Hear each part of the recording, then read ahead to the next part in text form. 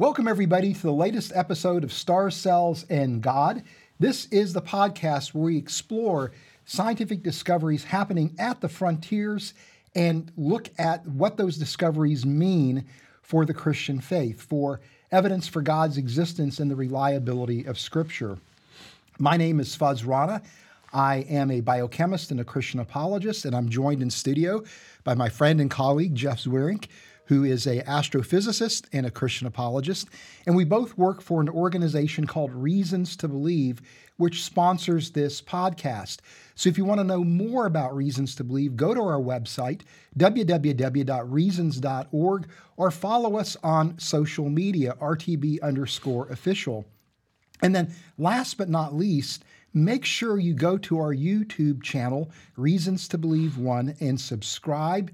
And also while you're there, hit the notification button so that you will be reminded when the next episode of Stars, Cells, and God drops. Okay, well, without any further ado, let's get into today's discoveries. Jeff, you're going to lead us off with a discovery about the impact event that led to the extinction of dinosaurs. Yeah, I am going to talk about that. And, there's just this inordinate fascination I have with explosions and very powerful things. And I have to be a little careful because, I just watch things that happen and I'm fascinated by the physics of what's going on. Remember when, two events that come to mind are the knocking down of the Twin Towers and the large earthquake and then tsunami that followed in Sumatra, I think back in 2004. There's the physical, the people devastation that happened in there. But from a physics perspective, that's pretty fascinating to me. I mean, you've got these incredibly tall towers, planes flying in. One, they withstand that impact. But then what ultimately causes them to fall, they fell by two different mechanisms. And you think of a building that is 1,100 feet tall come crashing down. So it just the raw power involved in a lot of those things I find fascinating, and particularly with the Sumatran earthquake. There's this massive earthquake, one of the largest in recorded human history, but then you've got this tsunami that comes afterwards where you've got, tens of meters high water come washing over the land. And again, separating from the human impact, which was devastating, there's just how you get that much water to move around is fascinating. And so as I was reading through some of the literature and I ran across this article that was talking about the extinction level event where a large asteroid, something about 15 kilometers in diameter, hits the Earth down in the Yucatan Peninsula just off the coast in the shallow water there. The devastation that is wrought by an impact that large is just phenomenal. I remember doing some investigations and looking at Comet Shoemaker-Levy 9, which was this asteroid or a comet that hit Jupiter a number of years back. And you're talking about things the size of a few football fields, so much smaller in impact, or much smaller. But something like that impacting the Earth, the energy released, I actually sat down and was just trying to do some calculations on that. And the energy released from one of those smaller fragments releases about 10,000 times more energy than the simultaneous detonation of the entire nuclear arsenal of the world. Oh, wow. That's kind of some of the most magnificent or most powerful things that we've made, and they just pale in comparison to what routinely happens in creation. And so that's kind of the fascination here. This 14-kilometer diameter thing that hit in the shallow waters off the Yucatan Peninsula just sprayed a bunch of debris up into the atmosphere, along with a massive volcanic eruption that had been going on for probably 1 million years before that, resulted in one of the 5 great mass extinctions in the Earth where, just multiple species of life went extinct. This was the kind of notable because it's the end of the Cretaceous period. And if you know the Cretaceous period, that's where all the dinosaurs lived. And so this is responsible for wiping out the dinosaurs. What fascinated me about this discovery, though, was not talking about the asteroid collision and what it did to the atmosphere and all of that, but it was looking specifically at how that impacted with the water.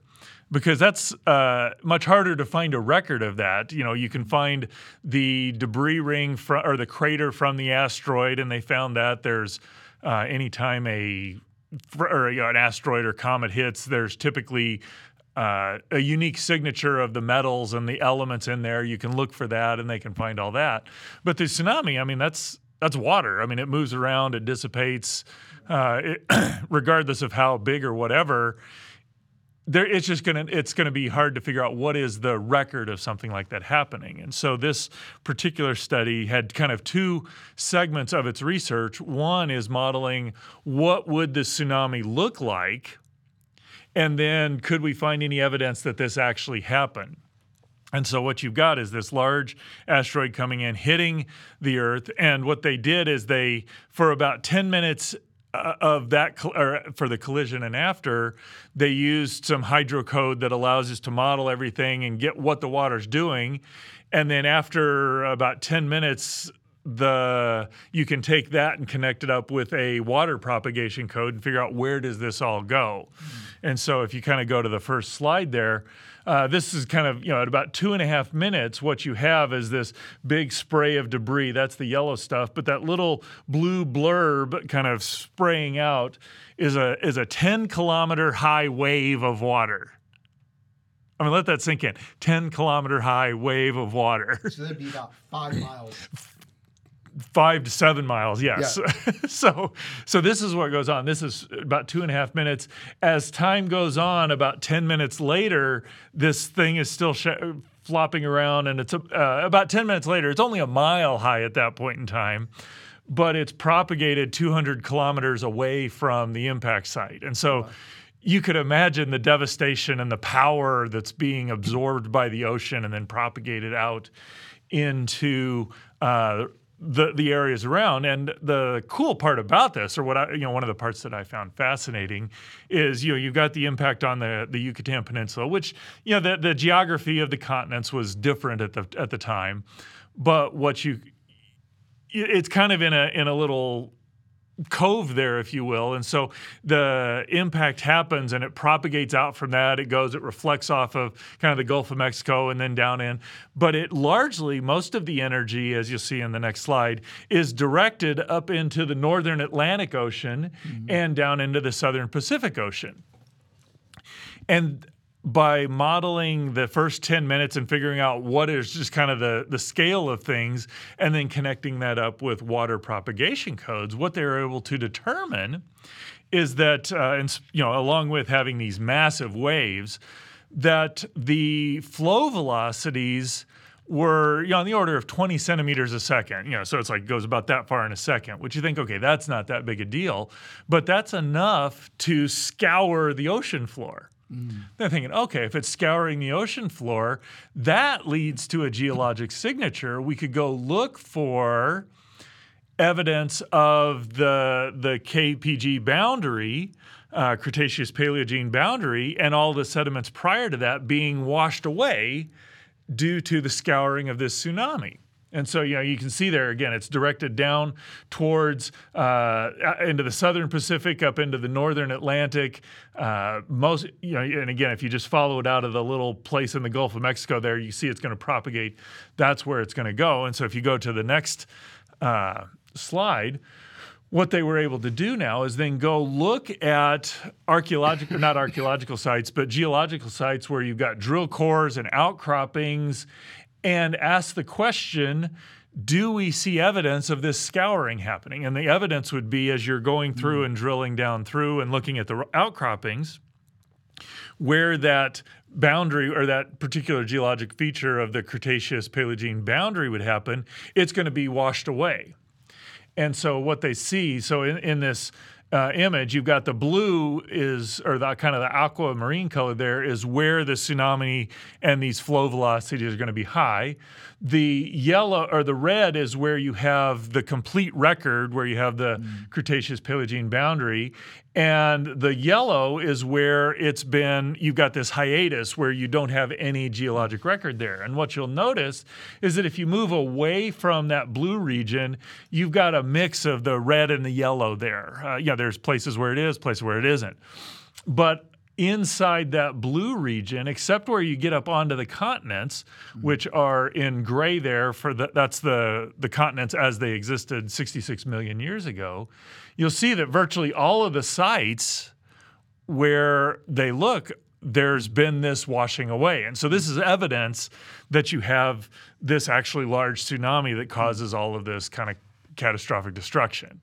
Now, at the end of the day, this probably isn't doing much to the marine life or anything, but it's just another piece of evidence that says, yes, we have a large impact that comes. We see the impact crater. We actually can determine what are the after effects of this, and it all lines up and matches. So it kind of just lends even more evidence, not like I had any concern that there was this large impact event. But this just adds more evidence to that picture, gives us a lot more confidence of that. And so I was kind of thinking, okay, so is there any apologetic significance to this outside of just being cool? And two thoughts struck me. One is that these sorts of events happen pretty commonly, that we have asteroid events that caused an extinction. There's papers that I've been reading that a large asteroid collision might have been what was responsible for actually generating the continents or getting continent formation started on the Earth so that it grew more rapidly. May have even actually started the plate tectonic movement of subduction that, for whatever reason, God seems to be using these very powerful, very cataclysmic events to prepare Earth for us to be here. And it just reminded me of the passage out of Psalm 104, if you could pop up, because we kind of have this idea that God creates all the life, and that, and particularly in the young Earth way of looking at things, any sort of death is a result of the fall. But I've just hearkened back to this passage in Psalm 104, which is a creation psalm where it's describing what's going on during creation. You got that parallel 6-day structure to it, but there's also kind of before and afters in there. But there's this passage in the context of the 6th creation day. All creatures look to you to give them their food at the proper time. When you give it to them, they gather it up. When you open their hand, they are satisfied with good things. When you hide your face, they are terrified. When you take away their breath, they die and return to the dust. When you send your spirit, they are created and you renew the face of the ground. That this has, to me, the image of, okay, God is creating things. They're there for a while. He's feeding, nourishing them.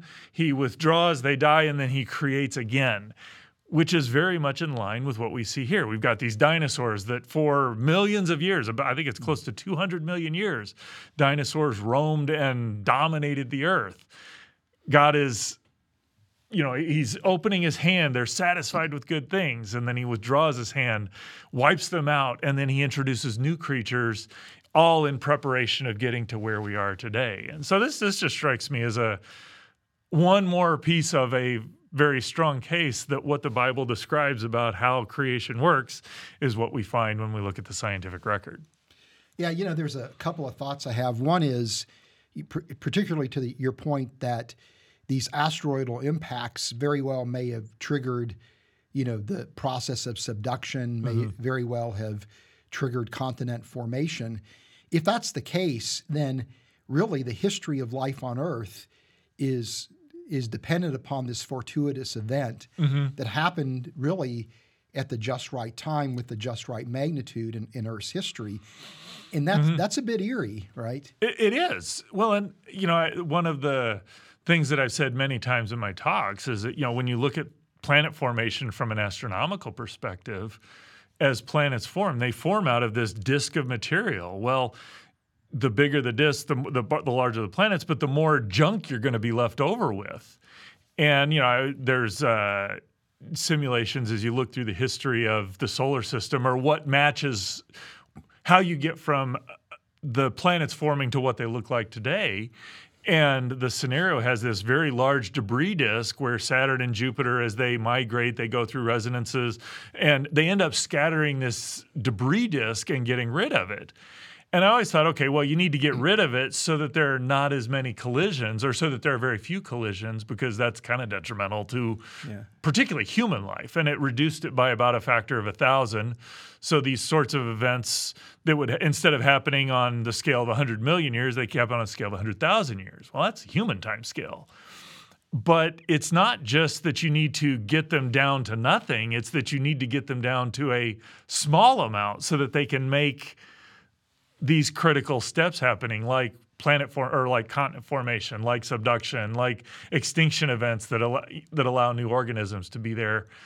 That you got to have enough of them, but not too many of them.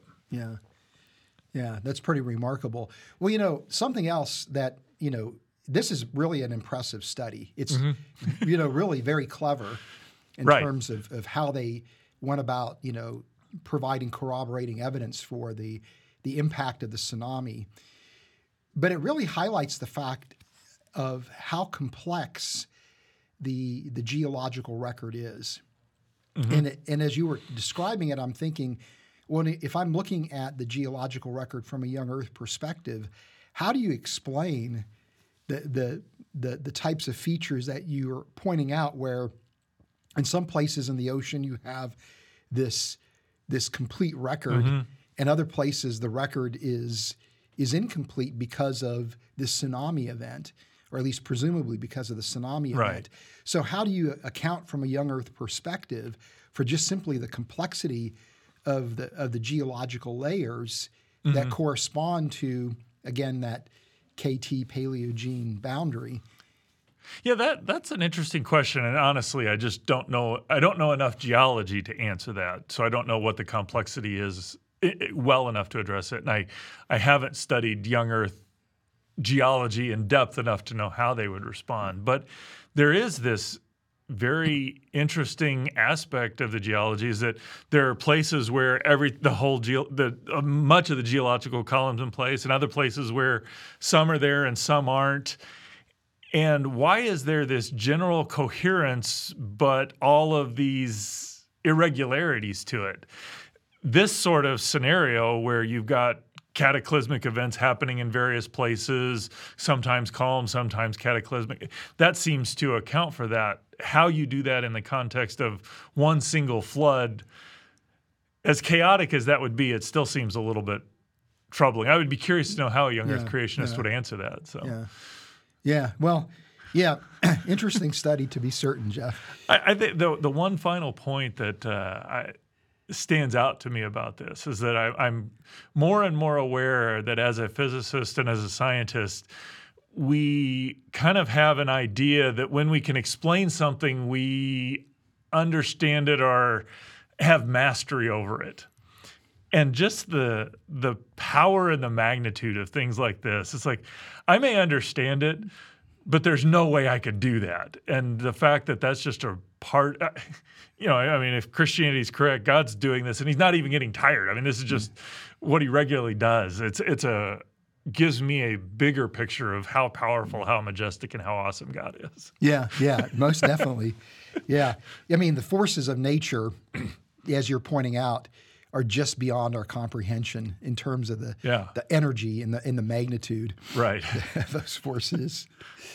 All right, well, let me go ahead and get started with my discovery. And just to kind of ease us in, I got a little quiz for you, Jeff. All right. Little riddle, maybe. Here's a list of things. I wonder if you can tell me what this list has in common. Pizza, organic fruits and vegetables, weather in Southern California, some movies, some music, some art, and pictures drawn by little children. Oh, good grief. The weather in Southern California is pretty the same all the time. Organic, boy, that's. I'm sorry. Right, there's no way. Yeah, I would have been amazed if you got it. These are all things that even when they're bad, they still are pretty good. Okay. All right. That's solid. I'll give you that. Okay. So anyway, I came up with that. So all right, I like that. All right. So maybe don't quit my day job, as you might say. But that, in a sense, really describes the results of this work done by a team of Japanese scientists who are trying to understand the extent or the degree of optimization of the genetic code. Okay. And their results are good and bad for someone who advocates for a design or a creation model perspective on the origin and the history of life. And one of the things that I find remarkable is that in the last couple of decades, there's been this emerging consensus that the genetic code, which defines the information inside the cell, is comprised of a set of rules, is exquisitely optimized. That the idea that the code is exquisitely optimized is no longer controversial. I remember 20 years ago when people were suggesting that idea was indeed controversial. So now people are trying to understand the extent of that optimization and trying to look for ways to explain the optimization from within a materialistic, naturalistic framework. And so this is a paper which actually demonstrates that the code is even more optimal than we thought, but that there may be other codes beyond the code that we see in nature that may even be more optimal. Okay. And so that isn't necessarily boding well for the design argument. But when we begin to unpack some of this work, we see that even when we see a result that's bad, it's still pretty good for the design argument. So a little bit of background so people can appreciate really the idea of code optimization. And it all starts here with what's called the central dogma of molecular biology. This is a name given to this set of processes by Francis Crick, who was an outspoken atheist, and he lamented that use of terminology later on. But the name stuck because in science there's really never dogma.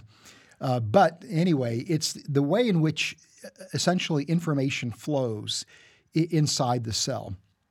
And, DNA is a large molecule that stores information within its structure that dictates to the cell's machinery the types of proteins to produce and even will regulate the production of those proteins, controlling the amount and the timing for when those proteins are produced.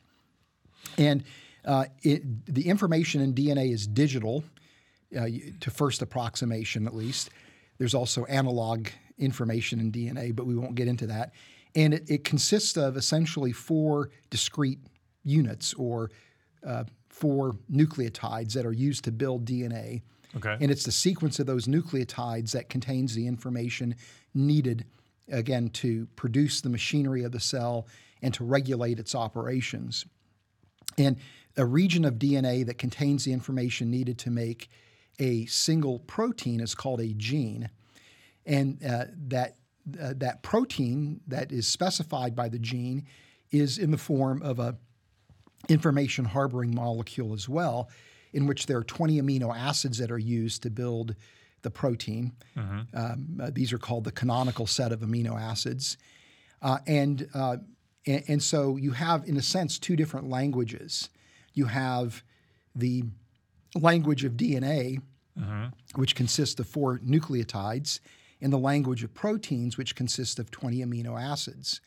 And so the question is, how does the cell know how to decode the information in DNA to make proteins? And this is where the genetic code comes into play. It's a set of rules that converts the information in DNA into the information in proteins. And that translation from one language to another is done through machinery that is heavily centered around a class of molecules called RNA molecules or ribonucleic acids. And we'll get into that a little bit more in a minute. But here is the genetic code. This is a table showing the set of rules that define the information in DNA and then allow the cell to translate that information into proteins.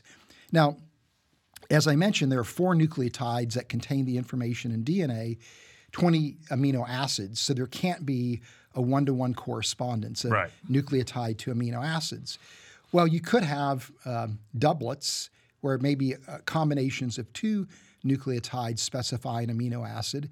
Well, that would give you 4 to the second power or 16 coding units. That's still not enough. So the smallest arrangement to specify 20 amino acids would be what are called coding triplets, where you'd have 4 to the third power or 64 coding units. Right.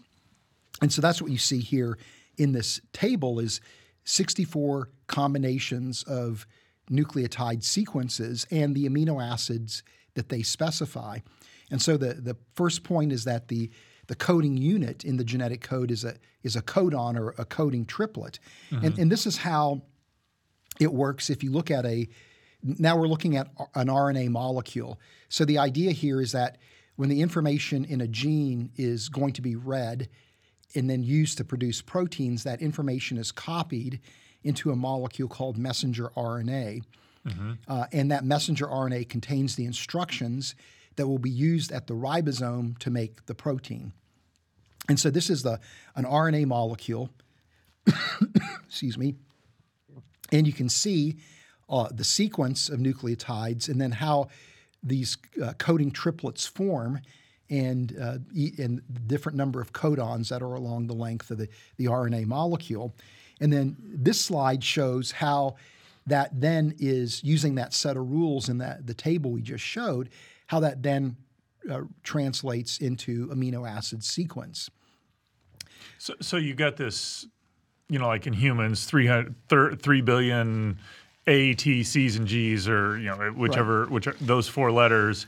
And as 3 of those come together, in whenever you get the CUU, that's always leucine. Yes. Regardless of where it would happen in the genetic code. So you've got these blocks of 3 that say, all right, here's an amino acid of a certain sort. Right. Okay. And where the genetic code becomes important is in genes. Okay. Because you have usually some kind of sequence that delimits they're delimiters to the gene. And so the gene is a contiguous sequence to first approximation, in which that you start at the beginning of the gene and you start identifying coding triplets in a contiguous manner along the length. Okay, so it's not just that there are these arrangements of 3 base pairs that specify an amino acid. You now have this second level of this sequence of amino acids says, all right, here's a gene, or this gene does this. Yes. Okay. And that's what's that's the attempt to display that, is that this is the RNA on the top that's a copy from the DNA. Right. Those are the codons, and then those are the amino acids, but it's a contiguous sequence. Right, gotcha. Right, and so then here's again the depiction of the code, and just for those people that are keeping score at home, to use a baseball analogy, the way you read the table is the column on the left, which has U, C, A, and G, is the first position. The row on the top is the second position in the codon.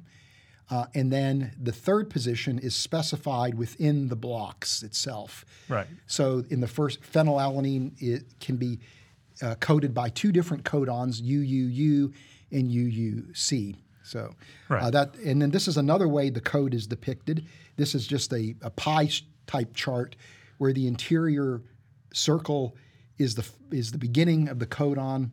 The second concentric circle is the second position, and the third concentric circle corresponds to the third position. And so again, you can see the set of rules. So that tracks and enables you to see, okay, here's how the combinations go. Right. But it actually does show how that there are different ones that make the same. So like glycine really doesn't matter what that last position is. You're always going to get glycine once you get the first 2. And you're bringing up a really important point, and that is that there is what biochemists call a degeneracy to the genetic code, or a better way to say it maybe is a redundancy for lay people. And the idea is that if you've got 64 codons and 20 amino acids, some of those codons, some amino acids are going to be specified by more than one codon. Right. And that's where the code displays its redundancy. Some codons are considered to be start codons, some are stop codons. So this is telling you where the gene begins, where the gene ends. Just one question I have, that this may be a little bit of a rabbit trail, but so you've got 20 amino acids, 64 possible sequences. It does work out that different sequences will give the same amino acid. So those 64 map completely onto the 20 amino acids. It seems like it could have been that there are 64 possibilities, 20 of them map to amino acids, and 44 just don't do anything. Is there anything significant about that? The reason why that scenario wouldn't work is because, again, the sequence is contiguous. And right. So I think if you, in that scenario, it'd be very difficult to build a contiguous sequence of so you'd still build a contiguous sequence. There just would be 44 options that are now in there that couldn't be in there. Okay. Yeah, it would make it more restrictive or more. Yeah, I see. The code would have to be, or the implementation of the code would have to be more precise. Yeah. I think when we get into the discovery, okay, then you'll see why it actually is better that it's not that way. Okay. Well, I'll let you keep going then. the redundancy. Another really quick point beyond the redundancy is that in a sense the genetic code is universal. Basically, every organism on the planet has the same set of coding rules. Okay. Now, there are examples of what are called non-universal codes. But when you examine those codes, they are essentially the genetic code found in all organisms with one or two coding assignments being changed out. So they are minor deviants of the standard genetic code. So the code is universal, and which means that it must have originated very early in life's history, probably before the last universal common ancestor, if you're thinking about life's history in evolutionary terms. Gotcha. Maybe even before that. But one of the things, as I mentioned, is that this set of rules, as we'll see in a second, isn't haphazard, but there's a rationale to these rules that's connected to the redundancy of the code. Okay. And that leads to a code that is exquisitely optimized. And it's really a multidimensional optimization, but it's optimized to withstand the harmful effects of what are called mutations or changes in the nucleotide sequence of DNA. And so that goes directly to why you wouldn't want to have 20, or of the 64, only 20 map on. By having multiple ones that map on, you could have mutations that are still going to result in the same amino acid sequence. Yes, exactly. Okay, all right. Yeah. And so this is an example of a mutation, and there's different mutations that we'll talk about in a minute, but the one that we're going to focus on are called substitution mutations. So what we see is in the top block, that's the normal DNA sequence, and you can see that in the third codon, a C is changed into a G, and that leads to a different amino acid, arginine. And so that then means that you're going to alter potentially the folding of the protein, the three-dimensional structure, and maybe alter its function. So mutations, generally speaking, are harmful. Right. Now, as you've already indicated, and we have chatted about a little bit, is that when we look at the genetic code, we see just from visual inspection that the rules of the code are not haphazard. There's actually a rationale to them. And there was a famous paper written in the 1960s by Francis Crick, who won the Nobel Prize for discovering the structure of DNA. But he also was very interested in really understanding how information manifested and flowed in biological systems, and wrote a paper on the origin of the genetic code, where he's looking at how can you account for the origin of the code in evolutionary terms. And really there were two options available to him. One is it was just a frozen accident, that the rules just happened to come in place and then they were just frozen in place. The other is that the code was shaped through evolutionary processes, through natural selection. And Crick concluded that the code must be a frozen accident. because if it had evolved through natural selection, that would create a lethal scenario for the cell. And the reason why is that if you change the coding assignment for one codon to another amino acid, that would end up changing the amino acid composition of every protein in the cell, which would be in effect causing mutations to every protein in the cell. Right. And so he argued that because of the lethality of that situation, once the code is instantiated, it can't evolve. Now, we since then have discovered that you can get very limited evolution of the code. This is the explanation for these deviants or the non-universal codes, but they typically involve low-frequency codons that code amino, that will, if you change their coding assignment, will have minimal impact on the proteome of the cell. Okay. Or they involve a stop codon being used to code for a different amino acid. So these are very limited evolutionary changes under highly specific sets of conditions. But otherwise, I think Crick was right that the code evolution would be catastrophic to the cell. That from an evolutionary perspective, it must be a frozen accident. The problem is that when you look at the structure of the code, there is a structure there that says it's not a frozen accident. And so, for example, the code seems to be optimized to minimize the effect of substitution mutations. So, for example, with phenylalanine, it's a UUU that specifies phenylalanine. But if you have a mutation in the third position where a U is replaced with a C, you're going to still code for a phenylalanine. Now, there's a deeper structure than that, because if you have a mutation that goes from a U to an A or a G, you're going to now code for leucine. Right. But leucine has very similar chemical and physical properties to phenylalanine. And so even if you change the amino acid, you still are producing an amino acid that is the physical chemical properties are very similar to the amino acid that originates. And so in the 1990s, a team at the University of Plymouth, I think, headed up by Lawrence Hurst, did a series of calculations where they compared the error minimization capacity of the code in nature to 1 million random genetic codes that they could. So they retain the same block structure.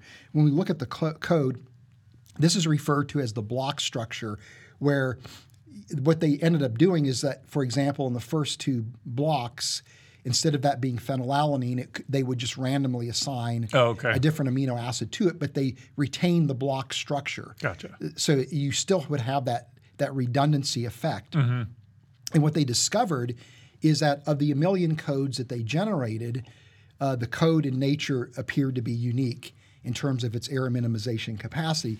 So this slide shows a bottom axis where that number is an error minimization number. The larger the number, the less effective the code is at error minimization. The lower the number, the better. Right. And what we see is this Gaussian distribution, and we see that the code in nature is, again, an outlier, a statistical outlier. So this analysis doesn't, the 1 in a million part isn't that there's the redundancy built into the code. It's when you're actually moving from, instead of doing something where you get phenylalanine and phenylalanine, you move from phenylalanine to something else. This is saying that the way the structure is set, or the way that substitution of amino acid works is as good as is the 1 in a million. Yes, okay, exactly. All right. So the code in nature seems to be exquisitely optimized for error minimization with respect to substitution mutations. Now, when you look at the number of possible genetic codes, when you've got that block structure, when you retain the block structure, it's 10 to the 18. So really 10 to the 6 codes is a small sampling of 10 to the 18. There's still 10 to the 12 left. But when they repeat the analysis using different random sets of codes, they always wind up with this Gaussian distribution, which says to me that the code in nature is probably if not unique, is there's really going to be a relatively small number Right. that have that error minimization capacity. Now, in the latest paper that I want to talk about, again, there's kind of good news and bad news in this paper, because from an ID perspective, from a creation model perspective, optimization would be an indication of design, right? Right. That whenever you see codes, we know from experience that codes come from minds. Excuse me. And when we see this elegant structure to the code that appears to be exquisitely optimized, that just reinforces the idea that the code really is designed. Right. Because, again, going back to Crick's point, it can't be a frozen accident, but it can't really evolve. So how do you explain that optimization? Well, the only other option you have is that that there must be a designer that's responsible for the code. Now, what this team pointed out is that, well, there's technically 10 to the 80 possible genetic codes, not 10 to the 18. So if you relax the block structure and you just look at random codes with irregardless of the block structure, there's actually 10 to the 80. Okay. And so they pointed out, well, when this work was done in the 90s, the computational power and techniques didn't exist to sample that many codes. And so they remedied that. They developed a mathematical technique to sample 10 to the 80 codes as opposed to 10 to the 18. Okay. And they discovered that actually they had to go through 10 to the 20 codes before they could find one that was equivalent to the code in nature. So it's not 1 in a million, it's 1 in 10 to the 20th power, Okay. In terms of the optimization.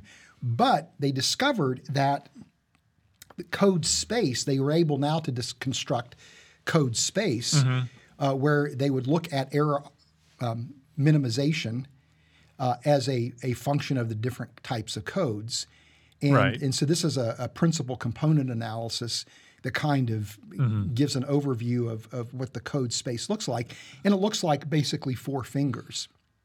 So on the left is kind of like the distribution of the different types of codes. And then on the right is kind of a 3-dimensional depiction of that. And what we see is that the genetic code is in one of those fingers, and it's near the top, but not quite at the top. Okay. And that there's other codes that would exist that actually display even greater optimization than the genetic code.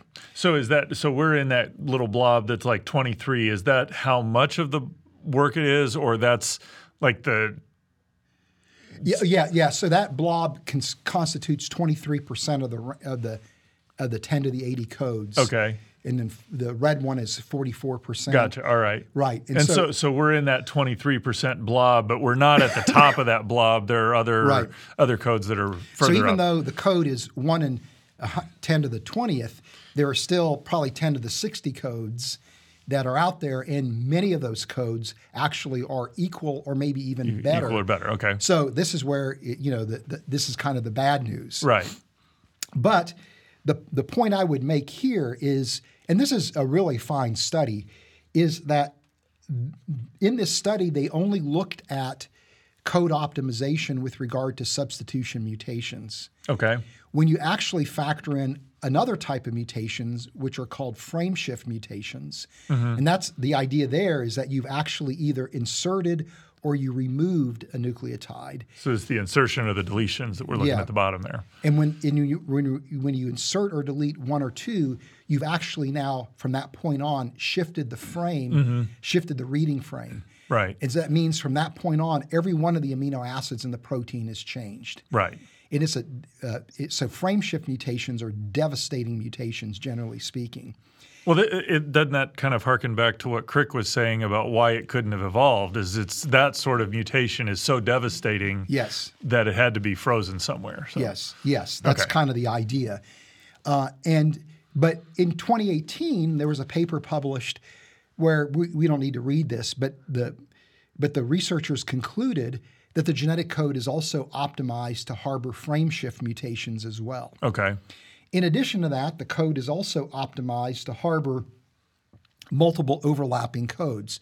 So there's in DNA, it's not just the genetic code, but there's like a histone binding code, transcription factor binding codes. There are spliceosome codes that are involved in the three-dimensional structure of RNA molecules. And so a research team showed in actually as early as 2007 that the universal genetic code is optimized to harbor multiple overlapping codes. Right. It's also optimized to be able to accommodate overlapping genes and also for resource conservation, so that when you replace an amino acid, when there's a mutation that takes place, the amino acid that replaces the one is one that has the same or just slightly greater energetic cost to produce through metabolic pathways. So in other words... So not just the function, but the cost to produce is very similar. Interesting. So there's multiple... It's a multidimensional optimization. It's not a optimization along a single parameter. And so when you factor this in, and I don't know how you would mathematically do this, right? But what that suggests is that probably the structure of code space is kind of those four fingers is probably not correct. Yeah. Right. That is with respect to substitution mutations. It's not with respect to this multidimensional optimization. So in a sense, we really don't know what code space looks like. But to think about a code that is optimized, again, with a number of factors simultaneously being considered, suggests that probably the code in nature is unique. Or at least you can make a reasoned argument that it probably is unique. Again, we don't know because nobody's been able to do that kind of an analysis. Right. But it doesn't mean that this analysis, as fine as it is, actually stands because, again, they were looking at a single parameter. Now, I question for you because this, I remember, and this is a little bit simplistic, and I don't want to minimize the complexity of what's going on here. But I remember when I learned that, okay, humans use oxygen, we need oxygen, and I come to discover that the atmosphere only has 20% oxygen. And I'm thinking, if oxygen's so good, why just 20%? It seems like you could go 100% and be better. And I've subsequently learned, well, one, humans are not the only thing. There's more to the ecosystem. But if you get much more than 100% oxygen, you get devastating wildfires, and there's other consequences. That my sense of what should be optimized was limited by my understanding of the system itself. Yeah. It sounds like there's something similar going on here. Exactly. And so again, it's very fine work, but it's important work. But to me, what's significant is one is that it is highlighting that there is a greater degree of optimization to the code than we thought, and that it's now become, again, commonplace for people to think of the code as being optimized. Right. It's just that we don't understand what code space really looks like. Yeah. And what is the code in nature really unique, and how, and if so, how different is it from other possible codes? But again, it's very clear that the code is exquisitely optimized. So I'm curious. So you look at that and you say, okay, it was 1 in a million. Now we know it's closer to something 1 in 10 to the 20. That as our knowledge grew, the things that we knew to constrain there were more possibilities of what could be, right. And yet what still did what we knew needed to happen was even a smaller fraction of it. So yes. in that instance, as our knowledge grew, the level of fine-tuning or optimization grew. Yeah. It makes sense to me that as our knowledge continues to grow, maybe what we think is, there's 10 to the 60 that could be better. It may be that things that we thought were true really aren't there. And so is it possible that as we learn more about that fine-tuning could actually diminish? It seems like the fine-tuning is based on what we know. We just can't assess the rest of the space. Right. I think that I don't think we're going to find anything that says the code isn't optimized. Okay. It's just to what degree is the code unique. Okay. Right. Or what is the uniqueness of the code. Right. And how does it stack up to other possible codes? So that still is the outstanding question. Now, So a walk away or takeaway from that is that it really does look optimized. It seems like it's at least at this level, Right. even with this. Based on what we know, that's the case. Right. There's this region where we don't know whether it could go down to where there's just a bunch of them, and it's still 1 in the 20 if you restrict it here when you go to the full space, or it could be that as we go into the full space, it gets even tighter and tighter. So now, one other quick point in. As if things weren't complicated enough as it is. When we go back to the block structure of the code, in this analysis done by these Japanese researchers, they argued that really 10 to the 18 possible codes retaining the block structure is highly restrictive. We really should be looking at 10 to the 80.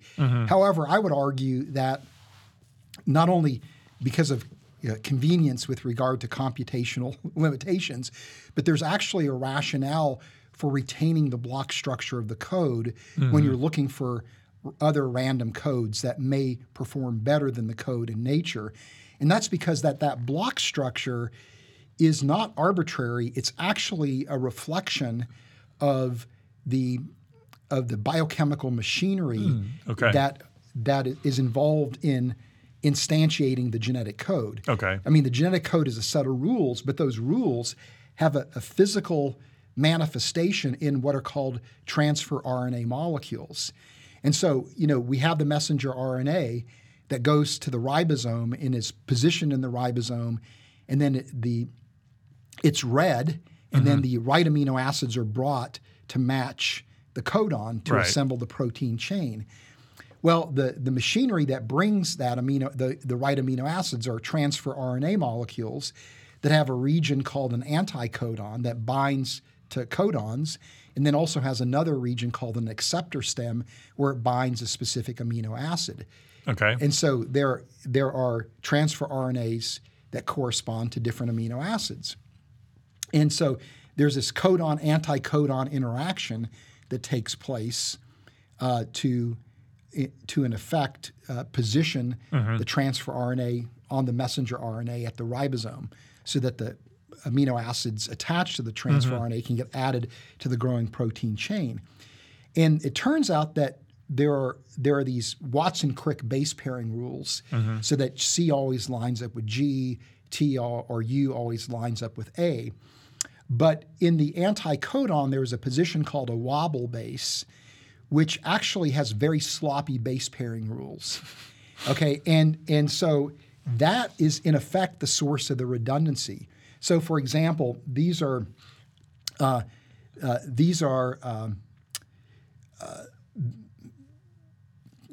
set of wobble rules that have been figured out, but essentially the third base in the messenger RNA corresponds to the wobble position in the anticodon.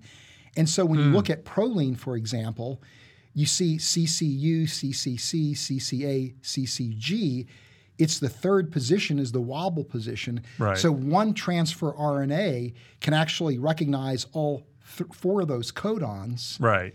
And so the redundancy in the code is actually arising out of the wobble base interactions. And so the block structure of the code is not arbitrary. It's actually dictated by the wobble rules. So in essence, when they're looking at this code optimization and what could I do with other things, they're really just looking at, given these pairings, what might do it. Right. But now you're asking the question, how does the hardware work? Right. And the hardware you might find, hey, this is a better way to do it when you're looking at just the actual pairings, but you can't find the hardware that makes it work. Right. So the assumption that the Japanese researchers made is that the hardware is immaterial. Right.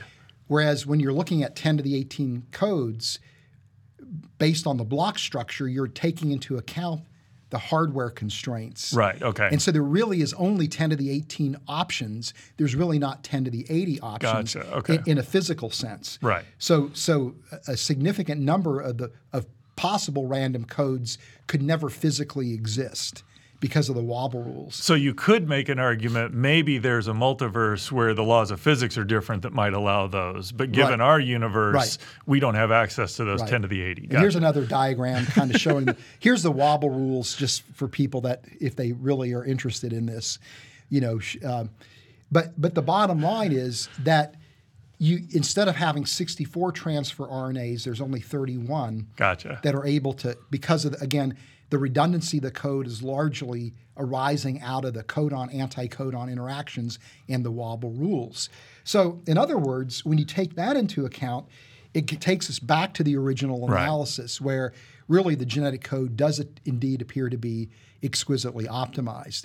So again, I think that it's reasonable for somebody who holds to a design or a creation model perspective to look at the code and say, look, we know from experience codes come from minds. This code is exquisitely optimized. It sure appears to be unique or nearly unique in its optimization capacity. A code can't really evolve. It's not obviously not a frozen accident, and so you're almost forced into the last option, which is this really does look like it's evidence for design. And to me, the design of the genetic code takes a special place because it is the set of rules that define, in a sense, biochemistry. It defines the information in DNA, right? And so it's really the heart of biochemistry in that sense. And so if you expect to see evidence for design, this would be where you should see it. And in fact, that's where we do see it. So. Right. Well, and I just kind of wonder if there's a way to look at this. You can say, all right, is this really design? And it seems like there's a substantial amount of evidence pushing that. I know when I do computer programming, I've said multiple times that it's like, getting it to do what I want is easy. Getting it to handle all the ways things could go wrong is where I spend most of my effort. And it seems like the genetic code has that in spades. Yeah. But I also know there are times where I will go look at somebody else's code and it's like, oh, this looks random, or oh, this looks extraneous. And I've learned how to say, okay, especially with certain people that I know code very well, it's like, this may look extraneous to me, but if I think it's extraneous, it's probably either something going on that I'm not aware of, so I need to dig in deeper before I change it. It seems like that's what's going on here, maybe a good rule of thumb for how to approach genetic code. It's like where we say, hey, there looks like there's other ways. It's like, all right, what are we missing here that it knows how to do that I'm not aware of? So. Well, and I mean, at the end of the day, it's also a bit eerie to think that the redundancy of the genetic code is fundamentally specified by the structural constraints of the transfer RNA molecules and the codon-anticodon interactions, which in effect arise out of the laws of physics itself. Right, yeah. So so it's a bit eerie to think you've got this genetic code that is exquisitely optimized because of the redundancy, and that redundancy isn't something that evolution would have stumbled upon, but is actually something that seems to be constrained, maybe prescribed by the very laws of nature. So that in and of itself is a bit eerie when we think about the degree of optimization of the code. So it's almost as if somebody intended the code to be in that way. Well, that's fascinating discovery. I just find this fascinating. I'll leave it there. So. Yeah. Well, anyway, so we've exhausted, I guess, what we have to say. So anyway, thanks so much for all of you who've tuned in to Star Cells and God. We just want to remind you to go to our YouTube channel and subscribe, Reasons to Believe 1. Don't forget to set the reminder so that you're notified when a new episode of Star Cells and God drops. And then also follow us on social media, RTB_official. Check out our website, reasons.org. And remember, until the next time we meet, the more that we learn about science, the more that we have reasons to believe.